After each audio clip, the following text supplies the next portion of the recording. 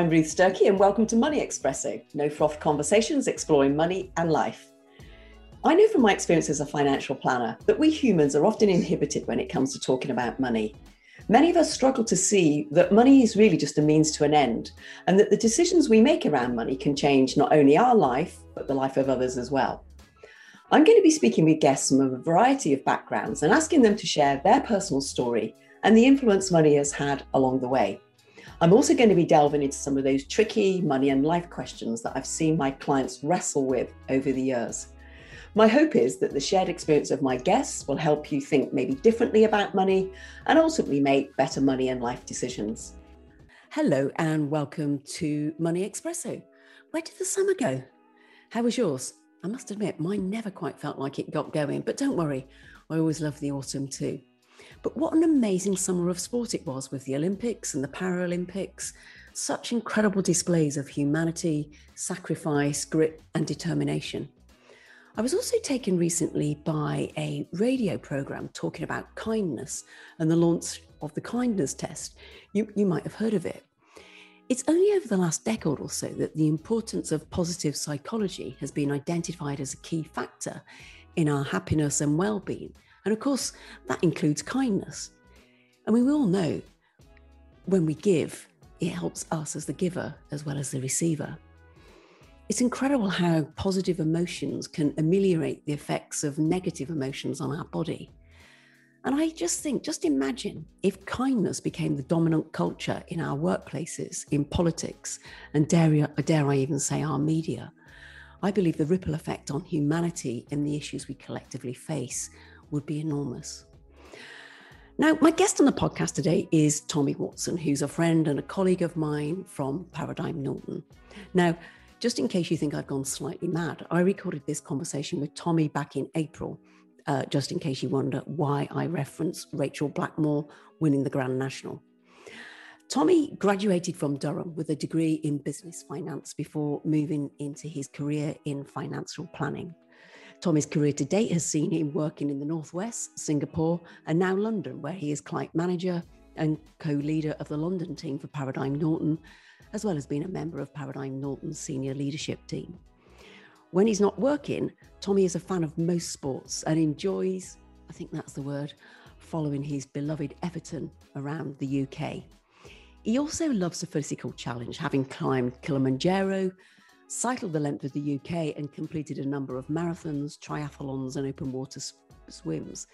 He's also a keen yogi and he's currently mastering the art of the headstand.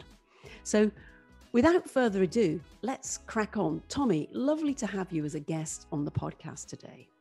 Thank you, Ruth. Lovely to be here. And just to confirm, I'm on 2 feet, not on my head whilst doing this. My headstand isn't quite that good. And Tommy, maybe we could just jump straight in. And like in a nutshell, could you just talk us through your journey to become client manager at Paradigm Norton, and what was the attraction of financial planning for you? Yeah, I think like most people, I'd probably say initially I fell into financial planning and then made quite a deliberate decision to come back to it, which I'll come on to in a minute. So as you said, graduated from university, from Durham. Wasn't too sure what I wanted to do, and I'd done work experience over one Christmas holiday, I think it was, with a investment management firm in Liverpool, and just sent the guy I worked with there my CV, not for a job, just for some pointers, what might I want to say about what I did for you type thing. And he forwarded it on to a couple of financial planning firms that he worked with. And to be honest, I didn't really know what financial planning was. I knew my parents had a financial advisor. That was pretty much it. But from there, I had a couple of interviews. Actually got offered both jobs, which was brilliant coming out of university. So I joined a company called Alchemy in North Wales, which was a family-owned chartered financial planning business, and was a brilliant opportunity for me, actually, looking back, and spent just over 3.5 years there, I think. And at that time, my girlfriend, my now wife, Emma, was living up in the Northeast, and I was in the Northwest. And we made the decision that we wanted to move somewhere together. We've been commuting up and down the M62 to see each other at weekends for too long, and I didn't want to be in sort of the Northwest, and Emma didn't want to be in the Northeast, so we took the logical step of moving all the way to Singapore, which seemed like the next best place. We'd both travelled quite a bit at university, so we're quite keen to do that again.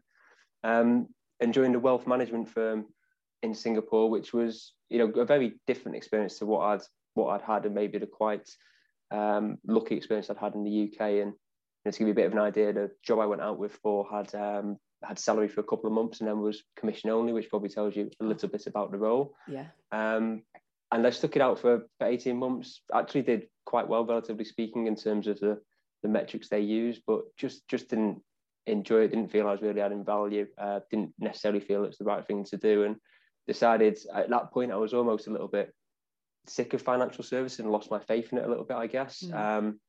So decided to leave that role and do something completely different. And we'd been in Singapore 18 months then, we're loving our time there, wanted to stay there, so did that, just found a completely different role in Singapore. And I think it was over that period that I really stepped back and thought, what do I want to do? And it became more and more apparent that actually I did really enjoy financial planning, but the experience I had in the UK and where it was a brilliant service, a great career, a great thing to do with clients, and made the decision then that we were going to move back to the UK. Didn't necessarily have a job lined up to come back to. I remember actually when I got off the plane in London, checking my emails, and had an email confirmation for an interview at the Red House, a firm you'll probably know a little bit about, Ruth. I seem to remember that.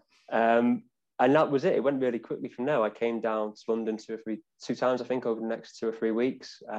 Joined as a junior power planner, so getting back in it, cutting my teeth on the basics, and went through a number of exams and just learning the ropes really with a brilliant team there, and what was a relatively small but sort of close knit team.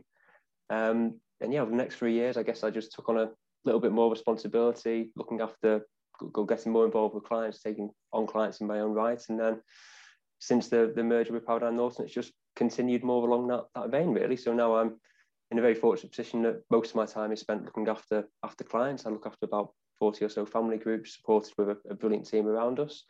And as you mentioned, I'm a little bit more involved in a few other bits across the business, whether that's the leadership across London or the executive committee across the business. So that's a bit of a whistle stop, I guess. That was perfect, Tommy. And I didn't say in my intro that you came to work at the Red House, which was the firm that we merged into Paradigm Norton. And I'm just smiling to myself, Tommy, because I always recall back in Red House days, we'd ask people to do a presentation of their own choice for 5 minutes. And I've got to be honest, it was as much as for the fun of us as the interviewers as it was to actually really make a bona fide decision around. But I think you did yours on the Singapore Sling, if I remember. I did, and I was seconds away from bringing a sample, but if I'd known it was going to be you and Linda, with what I know now, I would have brought a sample for you both, but I didn't, because I wasn't sure how that would have gone down. And you still managed to get the job, so you must have done something right. Yeah. So Tommy, it's brilliant to see you doing great guns, both as a financial planner. I've seen you with clients and you work brilliantly with them. It's lovely to see you getting more involved with various kind of management and leadership roles. But I'm going to take you scorching straight back now to when you were a small boy. And I think I'm right in saying that you grew up as the son of a professional footballer, which... Yeah. To somebody like me, Tommy, I've got to admit, it sounds incredibly glamorous, but what was it like for you, and kind of like, how did money fit into that world? Yeah, so we were really lucky growing up, and yes, my dad played throughout most of the 80s and 90s. He started his career at Norwich, or his professional career at Norwich, moved back to Everton in the mid 80s, and he was playing regularly at Everton until sort of 98, 99, was still at Everton until 2001, I think. So spent about 15, 16 years there.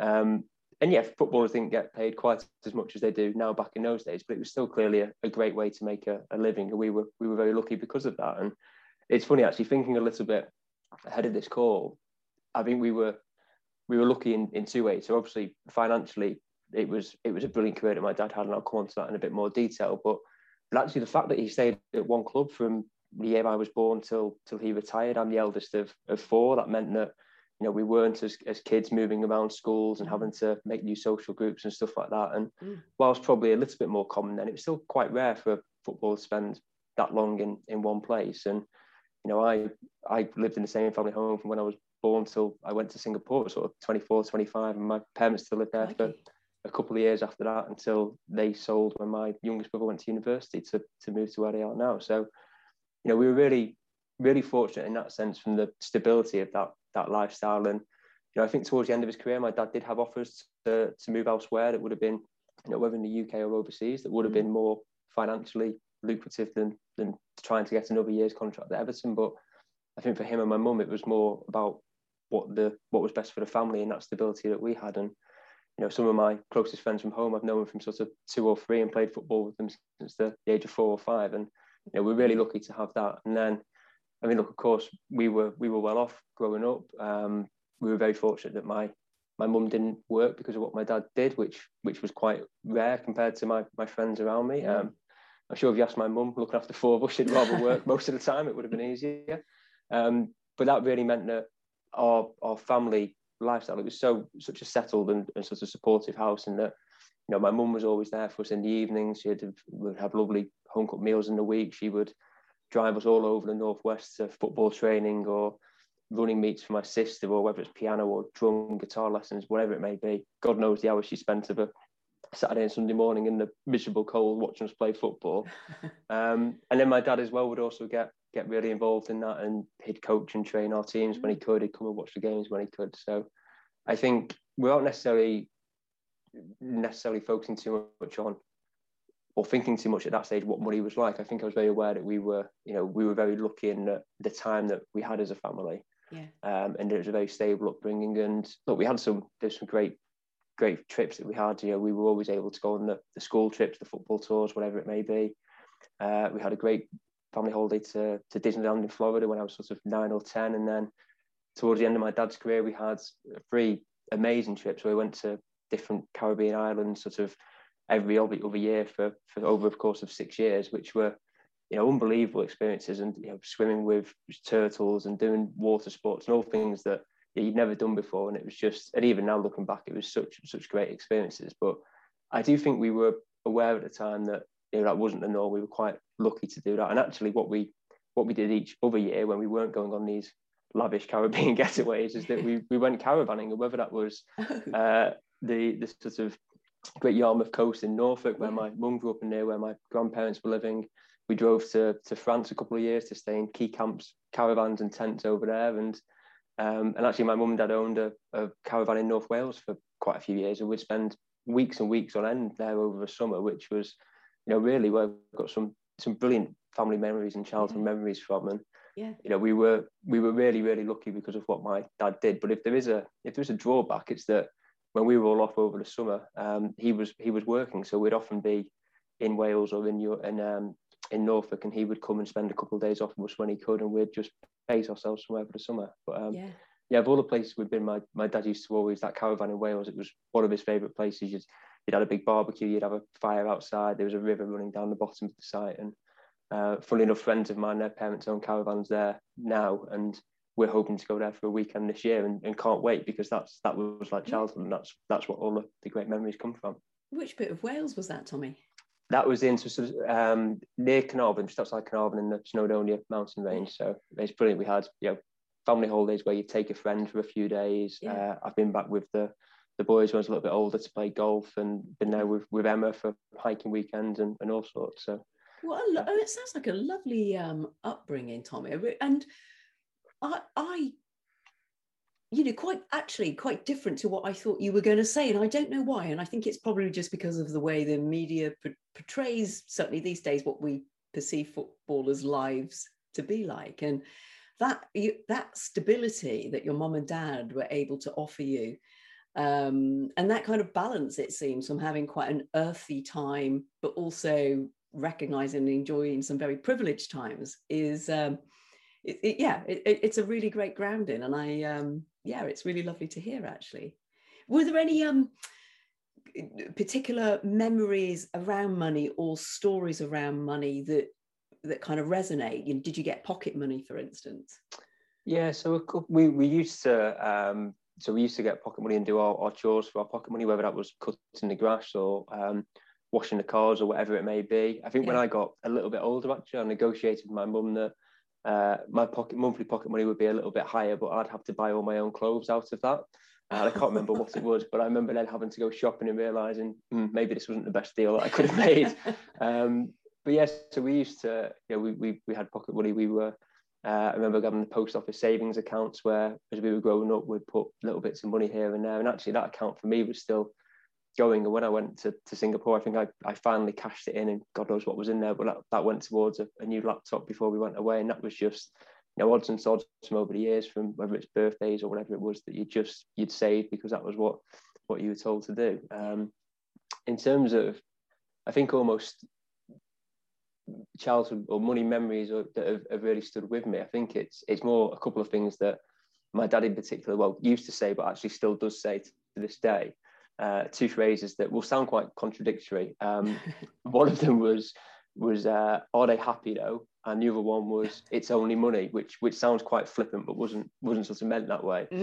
And it would be, so it's are they happy would be, you've come home from school and you're moaning about your mate whose mum and dad have just bought the fancy new car, or they've got a new coat, or they've got the football boots that you wanted, and my dad would just look at you and say, yeah, but are they happy? Like, and it was just that it doesn't matter, Yeah. And then the other side of it, it's only money was the complete opposite. In that, and I think probably the best example of this is when I was quite a bit older. So when I was just about to graduate from university, we'd finished all our exams and had a couple of trips lined up, one of which was a big getaway with the group of lads from university. I think there was 16 or 17 of us going to Prague for a couple of days as a big last hurrah.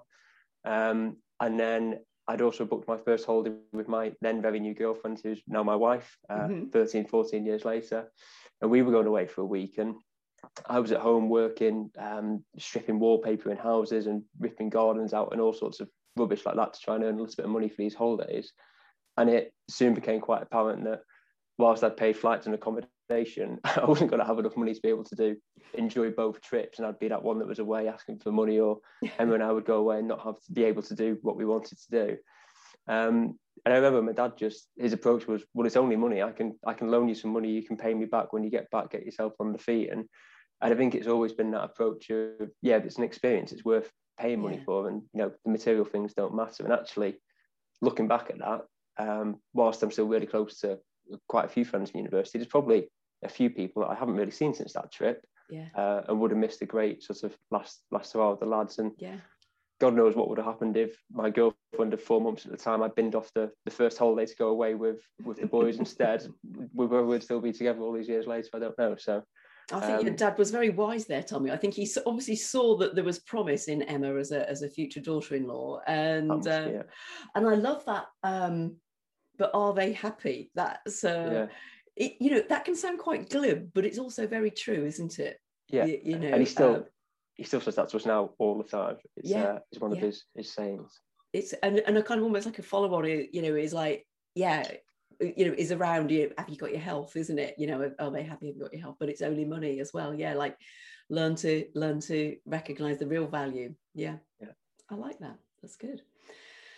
So Tommy, you're a young man, and I was lucky enough to come to your wedding a couple of years ago. But I guess you're essentially at the start of your money journey. What does that feel like for a young married man at the start? Remind me, what does that feel like?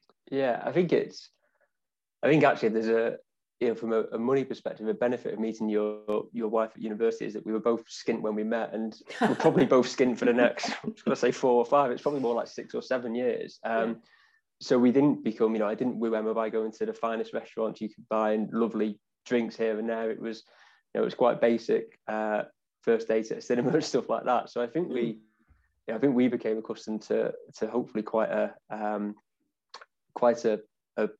sustainable lifestyle that isn't too lavish, isn't too materialistic. And because we weren't earning loads of money to start with, whether it's in the UK or we went to Singapore, or even when we first moved back to London, we were earning well, but rent's expensive, living costs are expensive.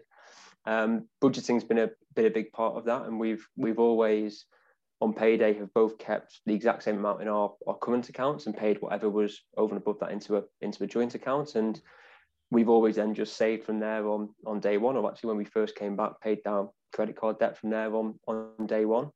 And then I've left enough in our joint account to, pay all the bills, rent, whatever it may be, food expenditure, and have a bit of a buffer left over. And then now, sort of, 6 years later, we're at a point where, that cash, frankly, isn't paying off credit card bills anymore. It's going to, whether it's cash savings for a house deposit or money into our ISAs or whatever it may be.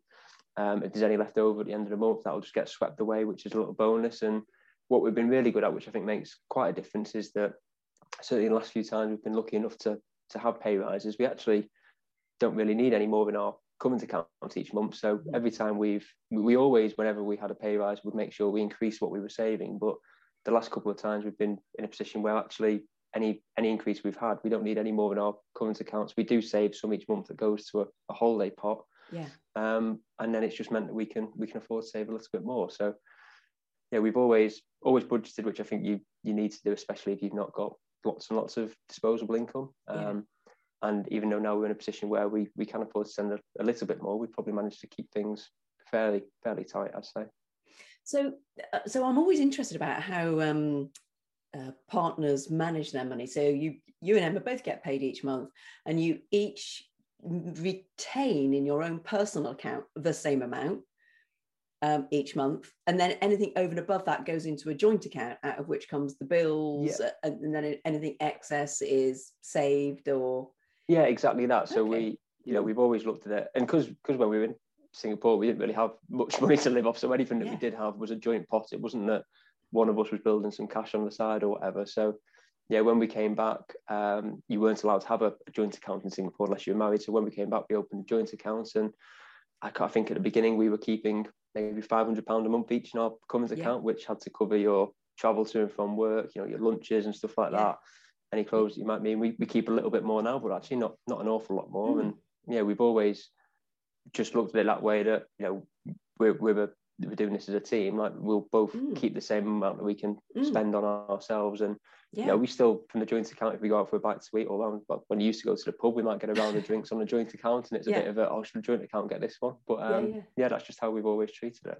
I like that, because I normally hear it kind of the other way around, whereby each party transfers an amount which covered the bills, and then what you've got left. But of course, if there's any inequality in earnings, then that doesn't really work out very fair. And I've seen some incredibly convoluted formulas that people have come up with to try to get that balance. But I think you've nailed that with its simplicity, Tommy. I like that. Good. Simplicity is key. Me, Ruth. Absolutely, keep it simple. And presumably, you're a financial planner. You have your own financial plan. And does that guide you on, Emma, as to the decisions that you're making? Yeah, I think so. We've built our own Voyant plan, which for clients listening will know that's the software we use. But for those that maybe haven't experienced it, it's almost just the bigger picture, what your life might look like between now and age 100. And that gave us a bit of visibility, and I think more at this stage was what we should be saving, when we might be able to allocate what we might be able to allocate to those longer term savings. And that gives us a little bit of confidence, but also gave me, I think at this stage, really, it was more just making sure we're saving a good percentage of earnings and just doing some of those basics that actually over the long term will reap benefits. And there'll be plenty of changes along the way in our planning, that we hope that kids will come along, and all the costs that brings with it, that it's quite difficult to predict what that might be. So I think at this stage we're keeping it quite simple, and that what can we afford to save, and that's quite a good percentage of what we're earning. So let's just keep doing that, and then as things come along, and we've got a dog in lockdown, which is costing us too much with treats and toys and stuff like that, but there'll always be things that add to the expenditure. So at this stage we're keeping it quite simple, but we do have that bigger picture plan behind the scenes that I'm more of a worrier than Emma, so I tend to update it and make us focus and sit down on it and just get a bit of attention to it. Good for you. And it's something that you do jointly, is it, the decisions around the financial plan? I would say that I probably lead it more. I tend to worry more about money than Emma. I don't really know where that comes from, which she's definitely good for me, in that I probably worry a little bit less than I used to. And it might actually just be when we came back from Singapore, we were mid to late 20s, and friends were buying first houses and stuff like that, and as we came back with not much really. So it might have been a bit of a maybe not thinking we were where we should be, so worrying a bit more about money then. But I am getting better at that. And you make a really good point there, though, Tommy, because it's really easy, isn't it, to see material possessions that others might have, forgetting that you've probably just had a wonderful 3 years in the Far East and travelled and experienced, and then you kind of come back to the rat race of the UK or London or whatever, and get swept up into worrying about different things. And I kind of feel a little bit like that as we kind of are edging our way out of the pandemic. I personally feel like I've led quite a simple existence during this time. I guess we've all had to a greater or lesser extent. But there's that kind of sense that, well, once everything starts to kind of wind up again, well, I just, get dragged back into my old lifestyle. Probably my FOMO, my fear of missing out, will mean I do, but it's something to manage. But yeah, I can understand why you would feel like that. Which kind of leads me on a little bit to, and I don't know whether this is relevant to the work that you do with clients, Tommy, or when you're talking to your friends. What are the kind of money mistakes that you observe others making? Yeah, I think it's interesting because it's, I think mistakes, it's more really down to just a lack of understanding of what else people might do. And I think we both know there's a wider problem of education around financial planning or just financial education in general. I think some of the basic mistakes and the basics we would always talk to clients about is make sure you're paying enough into your pension to get the same amount that your employer or maximum amount your employer will pay in. And a couple of times friends have asked me over the year, oh, can you look at this pension, what does that mean? And it's just obvious stuff that, well, actually you're giving up some free money that your employer could give you. And I think the other one is for those who have maybe bought their first house, it's then that obsession that's sort of in their early 30s, right, I need to do everything I can now to pay off that debt as quickly as possible. And then that's a really difficult one because we know as financial planners, as emotional and financial answers, and it's often a balance of both. But I think actually the starting point for that is maybe not knowing what else you could be doing with surplus money. So actually paying down debt as quickly as you can isn't a mistake. It's probably what we've been brought up to do, but it just comes back down to that understanding of what more you could do. I think they're probably the key points. I think that's right. And I think the other one that I see is a total lack of understanding around investment and the perception of that being incredibly risky, or the flip side of that coin, that people take ridiculous amounts of risks because they think that that's what they need to. And I'm not going to stop us talking about cryptocurrency, Tommy, but that's the one doing the rounds at the moment, isn't it, really? I think. But yeah, and that's it. It's just that lack of understanding, isn't it? There's risks to everything you do, and it's making sure that the risks you're taking you're comfortable with and know why you're doing it, which I think there needs to be a bit more of. How do you and Emma know when you've got enough? Good question. So I think for me, I think enough. A lot of people, when you hear enough, it's almost like it's just enough. You're skimping. You've just got enough to get by. Whereas I don't really think of it like that. I think for me, enough is being able to do all the things that you want to do that make you happy. And I don't mean just instantaneously being able to do everything, but it's being able to work to that over the period of a year, couple of years, whatever it may be. So if there's a great trip that we wanted to go on, I'm not expecting to just have enough to do that immediately, but hopefully we're in a position that actually we can budget over the next year to be able to do that, whatever it may be. So I think that's what I'd say is enough, rather than enough just being, you can get the most materialistic things to keep up with the Joneses and do all of this. I mean, in terms of when we know if we've got enough, I think at the moment we certainly have enough to do all the things that we want to do, and it means that we're saving relatively well compared to in relation to our earnings. And I'm in a very fortunate position. I really love what I do as well, so there wouldn't be a point that if you can keep enjoying something and get paid for doing it, then why wouldn't you do that? So I think I don't think we're not working towards this is the number we need to get to and then that's enough. It's more, well, actually I'm really enjoying what I'm doing. We'll keep if it keeps paying the bills as well, that's great.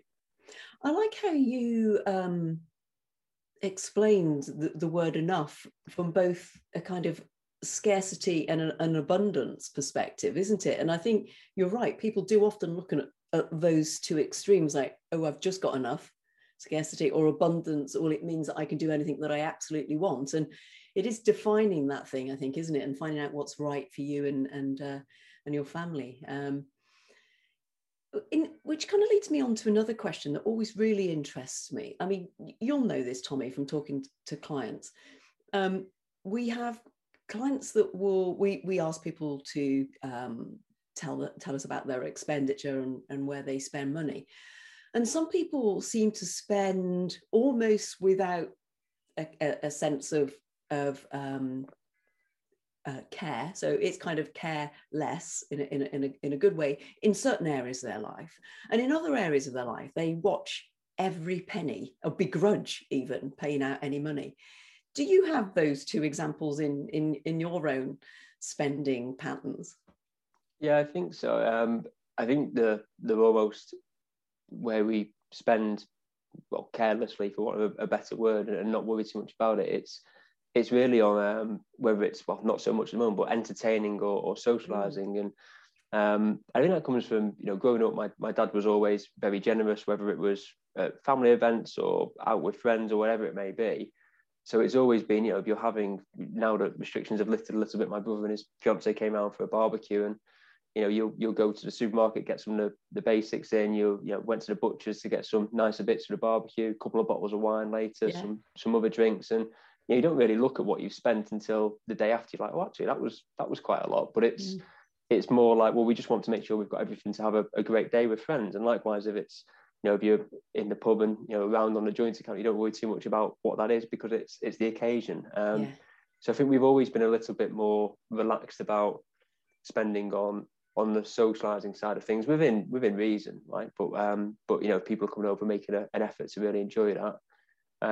I mentioned poor Leighton, the dog is getting slated, but I do notice all the bloody Amazon deliveries for him at the moment. But actually, I think a really funny one is, you mentioned a moment ago, sort of a more simple life during lockdown because we've been limited to it. But I think going back into the office a little bit, sort of back end of last summer, but the last few weeks as well, a day here and there, I'm definitely noticing more the expenditure that just used to happen as normal, you wouldn't have thought twice about. But whether it's a coffee in the morning, it's nipping to Pret or Waitrose to grab lunch in the afternoon, and something else for a snack, and then maybe an extra coffee on the way home. So I think I'm noticing those things a little bit more, trying to be a bit more mindful about that balance between wanting to support the brilliant independent coffee shop around the corner from our office that's bloody struggled over the last 12 months, but not necessarily just buying stuff for the sake of it. So I think that's something that I will notice more of before, but was very much just what you did last year. Yeah, it's really noticeable, isn't it? I've been, as you know, Tommy, living down in Dorset in the countryside, and other than going to the supermarket once a week, that's it. It's very different. What in terms of the kind of, what are the typical things that you see clients who you work with? What are the things that keep people awake at night around money, or what are the things that keep you awake at night? I think for clients, it does come back to that enough and that bigger picture. I think initially, especially for, we work with clients from all different walks of life, some of which are very, very financially astute and savvy and have managed money themselves or whatever it may be. But you've also got those clients that don't really have any understanding to what this pot of money they might have inherited or windfall from a business sale really means. And I think that's the big thing that we try to do, is give clients that peace of mind for what that can mean for you, your family, what you can afford to spend on your retirement and what you can afford to do to help your kids. And I think that's often it's not the be all and end all, but it's definitely the starting point for great conversations as a client, knowing that, actually we're going to be okay, or the alternative that, actually we might need to save a little bit more or work a little bit harder. And I think once you've got that mark in the sand, you can then have brilliant conversations off the back of that in terms of, well, yeah, you two are going to be fine throughout the rest of your life if these are all the things you want to do. So do you spend more? Do you give more to friends, family, charity, whatever it may be? Because I think that initial bigger picture stuff is just so rewarding. So certainly for us doing it with clients, but also for clients to see that. And I think that's probably the thing that keeps a lot of people awake at night, is just, what does all this mean? If you have no context to that bigger picture, and you get a statement from pension providers from 4 or 5 different jobs you've had over the years, it doesn't really mean anything. It's money, but you don't know what it's there for and what it's there to do. So I think makes that's such a difference. Yeah, I think you're right, Tommy. I think it makes such a difference to people, doesn't it, to have somebody bring money to life, so they can actually really get a feel for what that means and the choices that they can make. What's been your best investment, Tommy, that's not been related to money? For me, anything that's an investment in yourself, and obviously that comes with a bit of a financial cost, but that's always the best investment I think you can make that isn't sort of purely financial related. And you mentioned earlier some of the daft challenges I've done over the years, but I think that they will always be my best investments, because it's anything really. So entering a marathon, a longer swim race or triathlon, it forces you to get out of bed in the morning and swim or run or train. And it's anything that makes you do more of the things that you know you should do, but it just incentivizes that a little bit more, that you think, God, I don't want to be embarrassed on the day, or I want to run this time, or whatever it may be. So I think it would always be those types of events that because they can be, so there is a financial cost to them, and some of them are quite expensive. But certainly it reaps the rewards over, the 3-4 months that you may be training for them. And I think that's probably one of the things I've missed most over the last 12 months is, whilst I've been out running and cycling, it's quite easy to have weeks that turn into potentially a month where you've not really done much, because there's no real mark on the wall of, I need to be this fit by this date. And if you wake up before work to go for a run and you don't, well, that's not the end of the world. And I used to quite enjoy that almost pressure of, here's my training plan. And you might remember I used to have it stuck on my desk, and I'd tick off each day that I've done it, and then if you haven't done it, it's just staring at you in the face. So I think those types of investments are ones that are really good for your well-being. And I'm a big believer that fitness is related to so many things in terms of your mental well-being, how well you can cope with pressures at work and stuff like that. And that's a big release for me. Yeah, there's such a lot in what you just said there, Tommy. I think around, having a target, something that's going to challenge you, the kind of endorphins that are released when you actually exercise, that kind of just, the sense of pleasure that you get from crossing off another day of that track that you're actually on. Yeah, I totally agree. And I think that is something that I wasn't necessarily expecting that you were going to say, but actually I should have realized that, because I know you. Yeah. Tommy, I love this question. What's been your best buy under £30 in the last year or so? So I'm going to push you just to the boundaries. I am going just over a year. We can allow that. Perfect. I'll take you back to, I think it was the 8th of March, only because I checked the date to see how far out I was. So as you know, I'm a big Evertonian, and one of the best things of living in London as an Everton fan is that there's plenty of games to go to. So we played Chelsea at the beginning of March last year, and I enjoyed a game with my brother and good friend who live locally. And we've been in the away end at Chelsea watching Everton the last 4 seasons, and watched us get comfortably beat most times. One time we were 5-0 down after 55 minutes, and I was home by the end of the game. So that's how successful it's been. So when the opportunity for tickets came around last year, my brother and friend were dead set, we're not going to the game. It's a waste of time, waste of money. And me, Ruth, ever the optimist, I was like, this time it's going to be different. So away tickets in the Premier League are capped at £30. So I spent my £30 on my ticket, went to the game and got there nice and early, soaked up the atmosphere, which, in a concourse before the game is always one of the best things, particularly as an Evertonian, because it doesn't usually get much better after that. And then, went to the game, and, wouldn't you know it, 50 minutes in, Everton were 4-0 down. I left by about 60 minutes. Oh, I thought you were going to tell me it was a big turnaround on your brother. No, turns out we're still useless. And if you'd have asked me on the way home, was that a good use of money? It would have been no. It was a complete waste. I'm never going again. But actually, that was the last weekend that, you're allowed a full stadium of fans. And, if we'd have known before that would be the last chance, my brother and friend would definitely have gone to the game and would have made the most of it. So I think that's the best spending the last just over 12 months or so. I like that, Tommy. That's excellent. And yeah, it's weird, isn't it, watching football on the television with nobody in the stadium?